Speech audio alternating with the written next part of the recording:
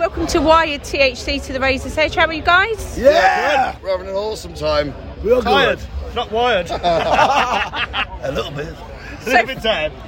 For all the listeners, tell us about Wired THC and how you managed to get to Bloodstock this year. We're a new hardcore thrash band, and every gig we play, we fucking destroy the venue every fucking time. We ruin everyone's day we possibly can. And then That is our slogan. when Simon Hall posted about like bands applying for it, we're like, oh yeah, we're still quite a new band, but we thought if we don't apply for it, we ain't gonna get it. But we applied for it a couple of weeks later. Got the email back, and we're all just so over the moon to be here. So Bez has played it before in his old band Devil's Playground. Mark's played it with Get a Car. Yeah.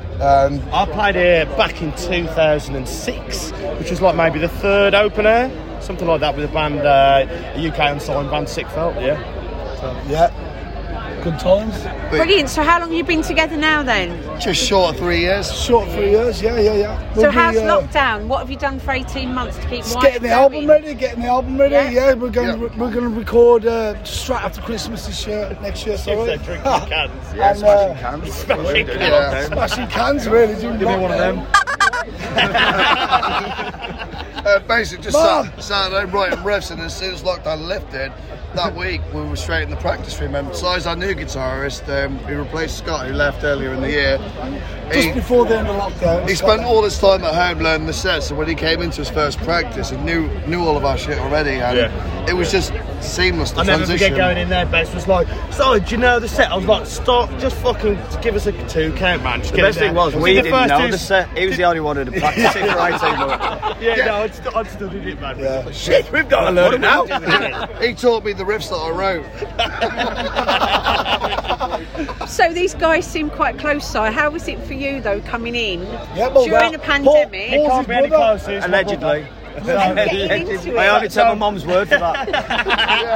Well, yeah, it could be the Gasmans, could be the Milkmans, you never know. Now, Paul's my brother. Bez, I've known for years anyway. We've been in bands before. I'd seen these guys play a couple of times anyway, and like felt the vibe. And to be honest, from day one, You didn't have a choice, I called you. So I need you. I remember watching Like some dodgy emergency call. Netflix something, or everybody calls me, he's like, "This is the call." I'm like, "Yes, it's a call. What the fuck are you going on about?" And then so joined the band. To be honest, yeah. So they called, and I was very happy to join. He's a strong 3 out of 10 guitarist. That's what we've got him on I board. mean, we're lucky since he's joined, we've gone really downhill. Then you regret this interview, don't you? 2 days after Soy joined the band, we got Bloodstock. I know. So it was definitely a good omen for the band. We pretty much fire him every other day as well. Yeah. I don't get out. But no one gets fired more than I get fired. You're talking at least 20 times a week. Megadeth haven't fired that amount of people. But he's got an estate car, so he's useful for gigs. Yeah, that's what I'm keeping. Hold that, you'll feel better. Hey! So on a serious note, Don't be serious with words. I've been here 5 days. We're constantly why? We've just played 10:30.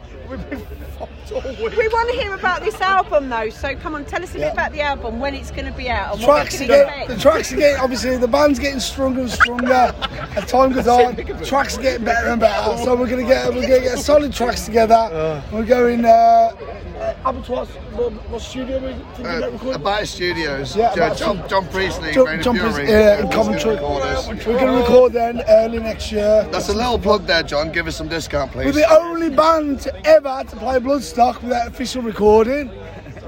And we're the only band ever to get a circle pit at 11:15 in the morning on a Sunday. 5 days. And we're here to ruin everyone's day. I've pissed in all the bins. It's good.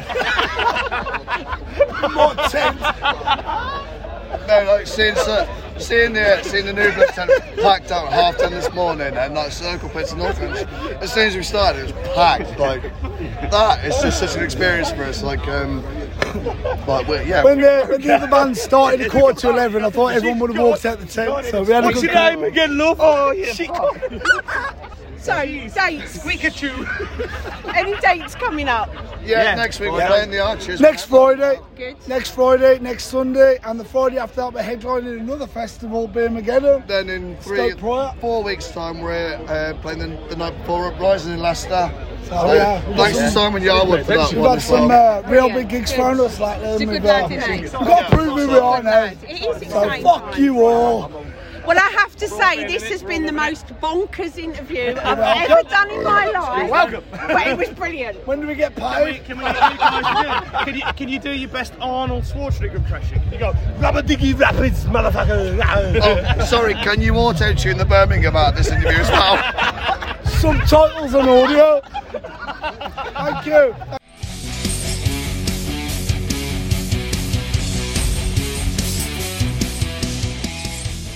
Thanks for listening. Make sure you keep up to date with future episodes by subscribing to our channels. For more information on this podcast, or for all the latest music news, reviews, interviews and more, head over to our website www.therazorsedge.rocks.